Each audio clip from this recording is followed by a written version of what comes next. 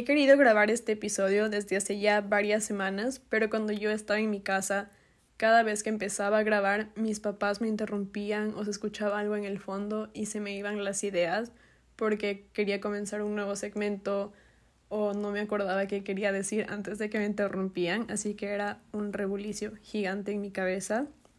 Y ahorita mis roommates no están, así que siento que puedo grabar y regrabar las veces que quiera sin sentirme escuchada, a pesar de que no hablan español.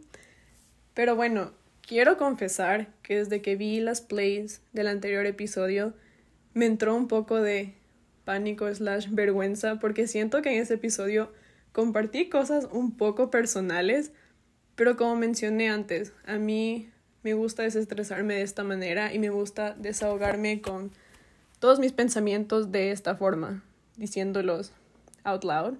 Así que en ese entonces era lo que quería hacer y ese episodio se quedará ahí, a menos que en verdad se me haga cringy luego y lo borre. Pero por el momento está ahí si alguien lo quiere escuchar.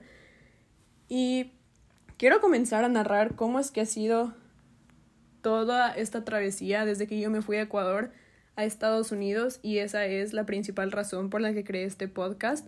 Así que en este episodio voy a empezar, obviamente desde el inicio, a contar esa travesía, así que espero que les guste.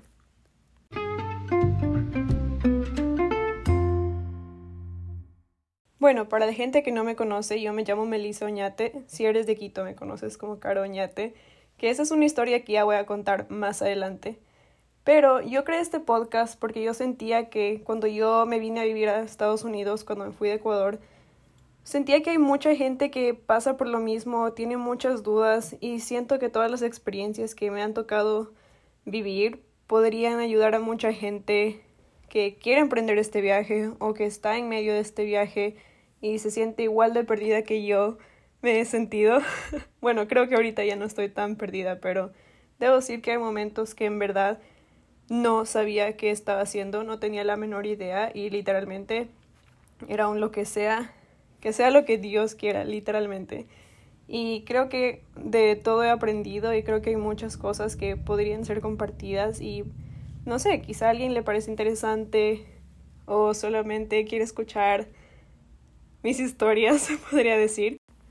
Creo que si eres alguien que me conoce desde Quito, sabe cómo ha estado mi vida o sabe qué ha sido de mi vida por mis redes sociales, pero obviamente lo que yo comparto en mis redes sociales es una diminuta capa de lo que me pasa en el día a día, y creo que mucha gente está de acuerdo conmigo en que por lo general compartimos momentos buenos, de alegría.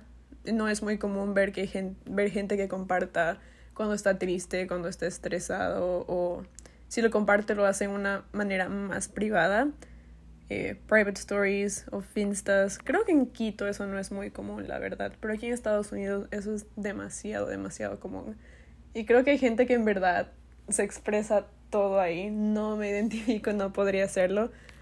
Pero lo que yo comparto en mis redes sociales es contenido de alegría, momentos chéveres, y quiero decir que no todo ha sido así. No siempre he tenido esas emociones y ha habido muchos momentos que en verdad me pongo a pensar, estoy haciendo las cosas bien o qué hubiera sido si me quedaba en Quito, no voy a alcanzar esto. Muchos momentos de duda, demasiados, y creo que mucha gente que ve mis redes sociales no piensa en verdad que detrás de cada cosa siempre igual ha habido mucho trabajo o mucho esfuerzo o mucha incertidumbre. Creo que esa es la mejor palabra de poner cómo ha sido mi experiencia acá. Siempre ha sido una incertidumbre gigante.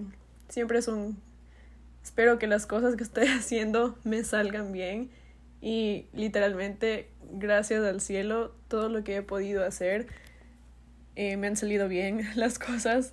Bueno, creo que siempre ha habido uno que otro tropezón, pero de una u otra manera continúo y he logrado salir adelante. Prometo que el audio va a mejorar. Acabo de poner una orden en Amazon de un micrófono, así que le estoy invirtiendo a este podcast porque quiero seguir haciendo episodios. Así que me disculpo por el audio y me disculpo si es que hay 1000 carros pasando. Creo que están probando algún carro o no tengo idea, pero cada vez que estoy grabando empiezan a pasar como en desfile. Pero bueno, quería comenzar este capítulo contando cómo es que yo me fui a Estados Unidos. ¿Cómo fue que empezó toda esta travesía, se podría decir? Cuando yo estaba en sexto curso, yo sabía que había una pequeñísima posibilidad de que pueda ir a estudiar a Estados Unidos. Pero una vez más, todo era súper incierto y no tenía bien un plan establecido, se podría decir. Yo comencé sexto curso e hice lo que todo quiteño / ecuatoriano se podría decir hace, y me inscribí al preuniversitario los fines de semana. Cursaba sexto y los sábados, me parece que a veces domingos igual, iba al preuniversitario. Mi papá siempre fue muy claro conmigo y con mi hermano de que no era una opción graduarnos y no hacer nada, como que tener los 6 meses libres. Nunca fue una opción que irnos de intercambio ni nada de eso. Él siempre estaba muy en contra, se podría decir, en eso. Así que cuando mi hermano se graduó, él comenzó la universidad de una y obviamente la expectativa era que yo haga lo mismo. Entonces, de una u otra manera, así no me vaya a Estados Unidos, yo tenía que comenzar la U igual que todo el mundo que se graduaba ese año. Así que tenía que estar preparada para lo que sea prácticamente. Siempre tuve la mente muy abierta, se podría decir. Sabía que si no me iba a Estados Unidos iba a terminar estudiando en la San Francisco, igual que mi hermano había hecho, o en verdad en cualquier universidad que yo quería porque teníamos esa posibilidad. Entonces comencé sexto, todo bien, iba al pre, la vida estaba cool. Y más o menos segundo quimestre, sí, estoy tratando de hacer un timeline en mi cabeza. En segundo quimestre yo empecé ya más o menos a saber, como que ya era más cierto de que, ok, en verdad te puedes ir a Estados Unidos, empieza a buscar qué es lo que tienes que hacer, cuáles son los primeros pasos. Nadie cercano a mí, como que amigos o familia inmediata, se podría decir, había ido a hacer todo este proceso. La verdad estaba demasiado perdida y no sabía por dónde comenzar. Mi hermano conocía gente, amigos de su círculo que habían ido a estudiar a Estados Unidos o primos, lo que sea, que sabían cómo era todo el proceso y más o menos me indicaron que si yo quería irme a estudiar a Estados Unidos era un poco difícil de que yo comience de una.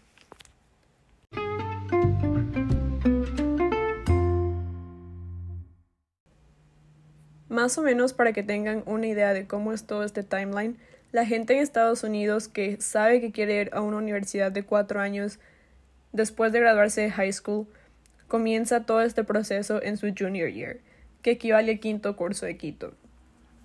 Comienzan a dar exámenes estandarizados, comienzan a visitar universidades, a ver cómo es el proceso, a estar en clubs, a tomar clases avanzadas y todo eso.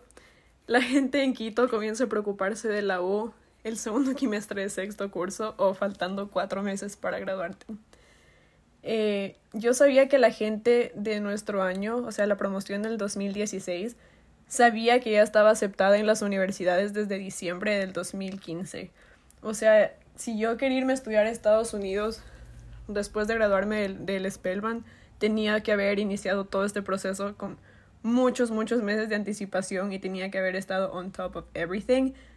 Pero siempre, como dije, siempre fue súper incierto, no sabía qué iba a pasar y ya estaba demasiado tarde en este timeline. Y obviamente los exámenes que tú rindes para ingresar a la universidad, estos exámenes estandarizados, no es que son fáciles y en verdad tienes que prepararte bastante para rendirlos. Son parecidos a los exámenes de admisión de la San Francisco. Creo que son de ese mismo compañía del College Board. Parecidos, pero no son iguales. Entonces, comencé todo este proceso de ¿qué debo hacer? No voy a iniciar la U de una, o sea, comienzo la U acá, luego me transfiero. Tenía un montón de ideas y no sabía por dónde iniciar. Y al mismo tiempo, era mi último año del Spellman. Quería disfrutar lo más que pueda, quería pasar con mis amigas y no podía hacerlo tranquilamente porque tenía toda esta presión de qué tengo que hacer y qué va a pasar después del colegio. No mucha gente sabía que estaba en todo este proceso porque no quería compartirlo, no era algo seguro y no quería luego estar como que, ¡ay, estoy aquí! Nunca me fui. Así que creo que solo la gente que era muy muy cercana a mí sabía. Entonces, ya haciéndome a la idea de que no me podía ir directo a Estados Unidos y empezar la universidad, fue un por qué no me voy y hago un intercambio que me sirva como puente para ir a la universidad. Mucha gente en Quito, creo que es muy común que hacer esos intercambios para, si es que no tienes idea o de qué quieres hacer en la U o simplemente quieres tener un break de estudiar. Mucha gente hace esos intercambios, pero una vez más mi papá era un poco en contra de esos planes, así que tuve que presentarles la idea con una manera un poco estratégica.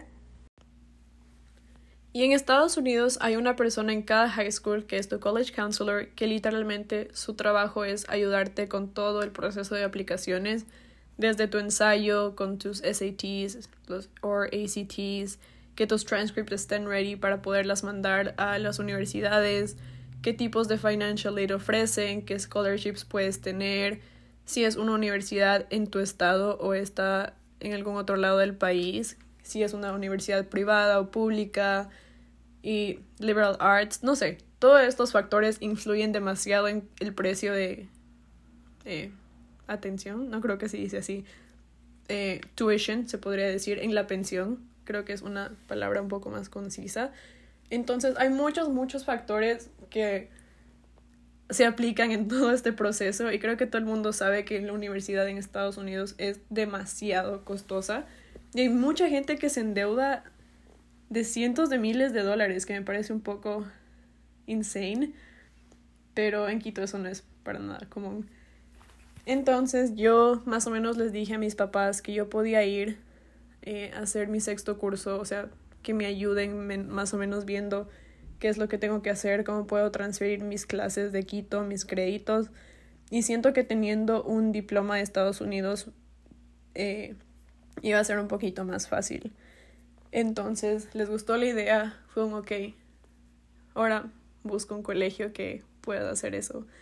Entonces todo este programa, yo siempre sabía que había un high school casi cerca de la casa de mi tía. Siempre que íbamos a California pasábamos por ahí, entonces yo busqué en Google este high school, apliqué y más o menos eso fue lo único que hice mientras estaba en sexto.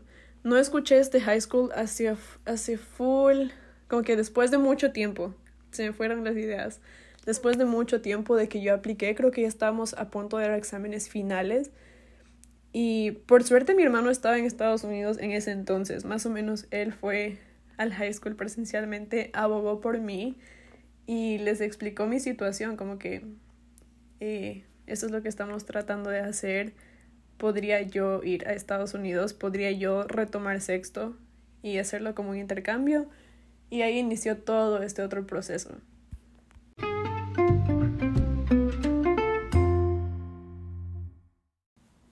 Entonces ya fue todo este otro proceso, estaba pasando sexto y para colmo mi mamá era presidenta de mi curso de padres de familia, que pobrecita, yo le puse a que tome esa responsabilidad sin saber qué tan grosera la gente puede ser. Literalmente había unos papás que estaban loquísimos y mi mamá tuvo que lidiar con todo eso y tuvo que lidiar con todas las cosas de la fiesta de sexto curso, que bueno, it was kind of worth it, porque a mí me encantó el lugar y fue súper chévere y creo que la gente que fue le gustó y tuvimos good feedback, pero pobrecita, le tuve que poner en todo eso y las mamás también que estaban metidas, creo que las mamás que estaban metidas en todos esos comités ya sabían cómo era la movida y pobre, mi mamá sin saber qué onda, mi mamá trabajando. Creo que las mamás que están metidas en eso, por lo generalmente no trabajan o es un trabajo un poco más light o trabajan part-time.